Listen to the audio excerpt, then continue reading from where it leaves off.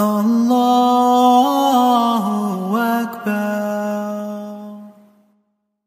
Bismillah walhamdulillah wa salatu wa salamu ala rasulillahi wa ala alihi wa sahbihi ajma'een.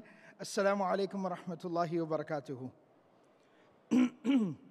I wanted to first and foremost appreciate everyone who's here at the session, and I wanted to thank everyone for attending this final session. It's a beautiful weekend, and we definitely understand if people wanted to get in some last-minute shopping or do something else. But at the end of the day, it's really about the purpose and the maqsad for which you came.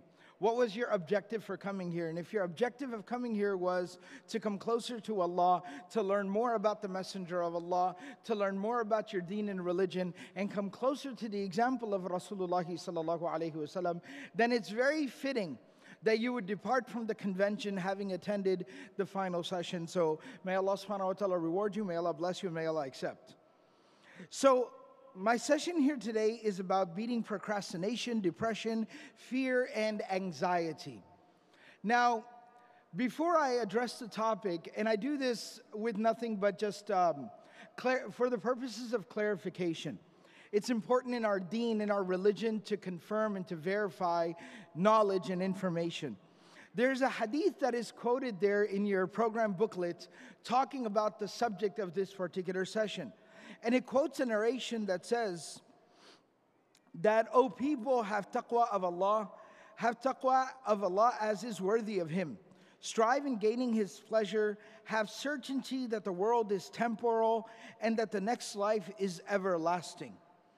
This particular narration, as quoted there, is actually not an authentic narration. But there are other authentic narrations which are similar in meaning that I wanted to share with you here today. So these are gems from the prophetic wisdom and lessons from the fountain of prophetic wisdom. The Prophet ﷺ, he says, نَضَّرَ اللَّهُ إِمْرَأً سَمِعَ مِنَّا حَدِيثًا فَحَفِظَهُ حَتَّى يَبْلُغَهُ غَيْرَهُ. The Prophet ﷺ says, may God bless that individual who hears a hadith from the Prophet ﷺ. And then that person learns it, memorizes it, learns it. And then they go on and they transmit it on to someone else. They pass it on to someone else. فَإِنَّهُ رُبَّ حَامِلِ فِقْهٍ لَيْسَ بِفَقِيهٍ. Because sometimes someone who carries the knowledge from point A to point B might not know what he can do with it. They might not know what to exactly do with it. They don't realize its full scope and its full potential. But you might take it to someone who will be able to do a lot more with it. وَرُبَّ حَامِلِ فِقْهٍ إِلَى مَنْ هُوَ أَفْقَهُ مِنْهُ. You might take the knowledge to someone who can do more good with that knowledge. Then the Prophet ﷺ, he goes on to say, ثلاث خصال لا يغل عليهن قلب مسلم أبدا.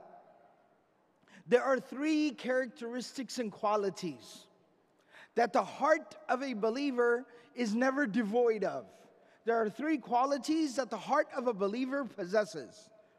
Number one, إخلاص العمل لله.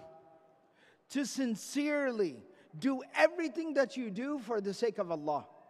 Ultimately, at the end of the day, that is the bottom line. That is why you do what you do. Number two, وَمُنَاصَحَةُ وُلَاةِ الْأُمُورِ وُلَاةُ الْأَمْرِ. And to constantly give good advice and good counsel to those who have responsibility and authority over you. Meaning we have leadership, we respect leadership, we work with leadership, but we also hold our leadership accountable. And we give them advice, and we give them counsel, and we correct them when we need to correct them. وَلُزُومِ الْجَمَاعَةِ. And always remain with the congregation, with the group of the Muslims. Never isolate yourself. مَنْ شَذَّ شُذَّ. Somebody who isolates themselves shall become isolated. So never isolate yourself. فَإِنَّ دَعْوَتَهُمْ تُحِيطُ مِنْ وَرَائِهِمْ. Because the Prophet ﷺ says that when Muslims collectively get together and pray for something, Allah answers that prayer. قَالَ وَمَنْ كَانَ هَمُّهُ الْآخِرَةِ. Then the Prophet ﷺ said, whosoever focuses on working for the life of the hereafter, جَمَعَ اللَّهُ شَمْلَهُ. Allah will gather that person's strength. Allah will give that person strength. وَجَعَلَ غِنَاهُ فِي قَلْبِهِ. And Allah subhanahu wa ta'ala will make them rich internally. Will grant them the prosperity, the richness of the soul. They will have a strong soul. وَأَتَتْهُ الدُّنْيَا وَهِيَ رَاغِمَةٌ. The dunya, material things will come to him, humiliated and debased, wanting to serve that person. وَمَنْ كَانَتْ نِيَّتُهُ الدُّنْيَا. But whoever lives this life only wanting material things of this world, فَرَّقَ اللَّهُ عَلَيْهِ ضَيْعَتَهُ. Allah subhanahu wa ta'ala will distribute, and Allah subhanahu wa ta'ala will break up that person's strength and that person's resolve. It will dissipate. وَجَعَلَ فَقْرَهُ بَيْنَ عَيْنَيْهِ. And Allah will put that person's desperation right in their face. That person will always have a very desperate feeling about them. وَلَمْ يَأْتِهِ مِنَ الدُّنْيَا إِلَّا مَا كُتِبَ لَهُ. But someone can only get as much dunya, material things, as was written and destined for that person. But you cannot achieve more than what Allah subhanahu wa ta'ala has written for you. This is a hadith of the Prophet sallallahu alaihi wasallam. Now, the topic itself was the idea that overcoming procrastination, fear, anxiety, depression. Now, there are some comments that I wanted to share here. Classical ulama, classical scholars of Islam, they would divide the existence of the human being into three essential parts: the aql, the intellect, the ruh, the soul, and the jasad, the body. The aql, as I mentioned, is the intellect. It's the rationale, the rational part of the human being. The ruh is the soul, where the spirituality lies. And the jasad is, of course, a physical component, the animalistic component. There are conversations today, and I would also posit the theory and support the idea that we need to revisit this analysis of dividing the human existence into three parts. And I would say that we can also say today, from what we have learned and what we have realized about the emotional complexity of the human being, that there are four parts to the human being's existence in this dunya: the intellectual, the physical, the spiritual, and then the emotional. The emotional, which is referred to as the awatif, or the quwwa atifiyya of a person. And the heart can be the place where that resides. Especially in recent times, we are learning increasingly about the emotional depth and complexity of the human being. And these four components, the intellect, the physical, the spiritual, and the emotional, they all work together in unison to contribute to the well-being of the human being, to the person. And any time any one of them is out of sync, anytime any one of these four components is out of sync, then it leads to an imbalance that results in suffering, whether it be the body, the mind, the soul, or the emotions. Allah subhanahu wa ta'ala commands us in the Quran, "Udkhulu fi silmi kafatan." Enter into submission to God completely, holistically. Mind, body, soul, and heart. So, while I must say that spirituality is the most important part of this equation. Why? Because God forbid, Allah protect us all. But if someone might struggle intellectually, they were not given a proper education, or someone struggles physically, they're ill, they're sick, they have some disability, or someone even struggles emotionally. They're sad, or they're depressed, or they're struggling with different things. They can still achieve salvation. They might struggle here in this world, and our heart goes out to them, we empathize, but they can still achieve eternal salvation in the life of the hereafter through a meaningful relationship with Allah. However, to undermine health and proper care in regards to the other three components in the human being, the intellectual, the emotional, and the physical, will prove extremely damaging to individuals, to families, and to communities. To individuals, families, and communities. If I neglect my health, my physical health, if I do not educate my mind, if I do not take care of my emotions, my heart, and I just completely say, no, I just care about spirituality, I won't take care of my health, I won't educate my mind, I won't emotionally take care of myself, I will struggle, I will suffer. And Islam does not want us to suffer. مَا أَنزَلْنَا عَلَيْكَ الْقُرْآنَ لِتَشْقَى. We did not send down the Quran upon you to make you suffer. That is not the objective. So we have to develop a very holistic, well-rounded approach to dealing with the entirety of our existence. And I will reiterate, in this equation, the spiritual component is by and far the most important. There's no doubting that. But that does not mean just because one thing is more important that you neglect the rest. And so what I wanted to mention here today, I wanted to talk about the importance of spirituality, and I'll come back to that in just a second. But what I wanted to advise myself and my community is that we take mental and emotional health very, very seriously.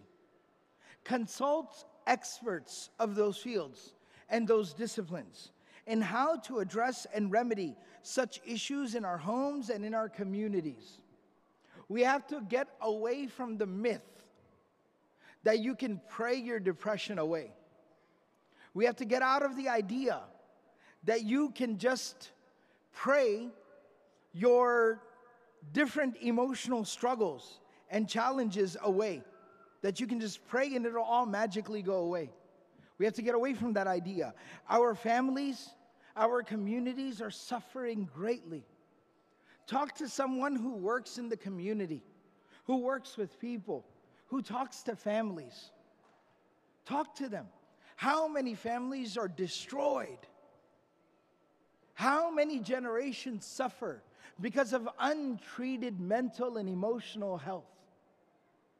When it's not dealt with properly, when they are not addressed properly, not only that one person suffers, their family suffers, and their children carry that damage forward.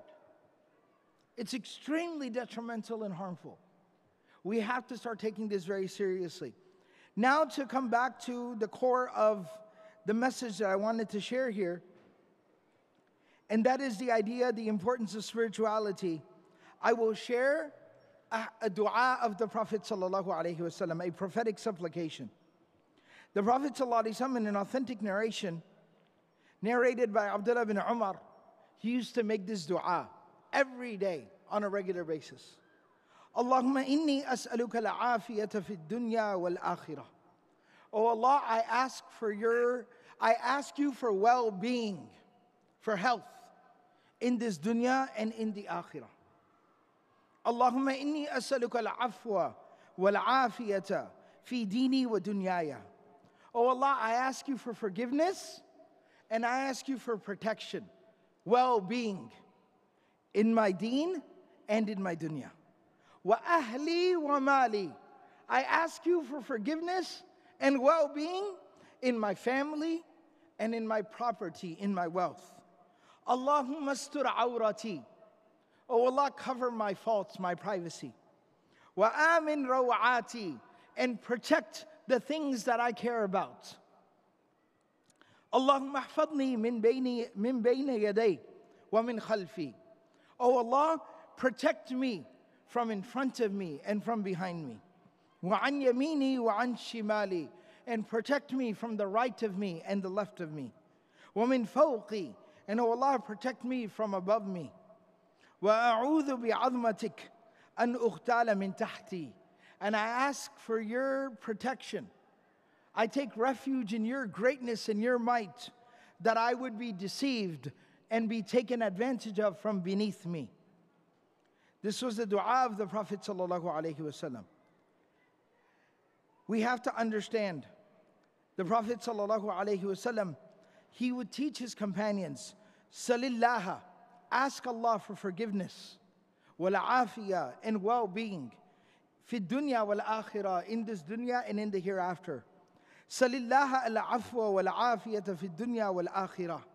He again repeated it to emphasize it. And he said, فَإِذَا أَعْطَيْتَ الْعَافِيَةَ فِي الدُّنْيَا وَالْآخِرَةِ فَقَدْ أَفْلَحْتَ. If you have achieved well-being in this dunya and well-being in the life of the hereafter, then you have indeed succeeded. You are successful. The spirituality is at the core of the matter. Commit yourself to having a meaningful, personal, individual relationship with Allah subhanahu wa ta'ala. Everyone starts somewhere. Make the intention to start your journey back to Allah today. Everyone make the intention before you leave this gathering that I will turn things around. Say inshallah. Everyone make the intention before you leave the gathering today that I will fix my relationship with Allah. Say inshallah. That I will begin to build my relationship with Allah every single day going forward. Say inshallah. That is our ultimate salvation. And while we are doing that, do not neglect the other three areas of your being. Educate yourself. Read the translation of the Quran. Read the life of the Prophet ﷺ. Have an intelligent approach to your religion. Learn your deen. Take care of your physical self. I need that advice more than anyone. I understand the irony in that. But we're all working on it. Like I said, everybody starts somewhere. And take care of yourself emotionally. Surround yourself with people that love you and that care for you, that look out for you, that check on you, that see how you are doing. And if you are truly struggling emotionally, never shy away from getting help. And get help from people who have the ability to help you. Counselors, therapists, mental health professionals. Go and talk to them. Seek assistance from them. And you will never regret it. May Allah subhanahu wa ta'ala grant each and every single person here well-being. May Allah subhanahu wa ta'ala protect individuals, families, and communities. And may Allah subhanahu wa ta'ala allow us as a community to work together to provide well-being for all mankind in this world and to lead all of humanity to salvation in the life of the hereafter. Jazakumullahu khairan wa assalamu alaikum wa rahmatullah.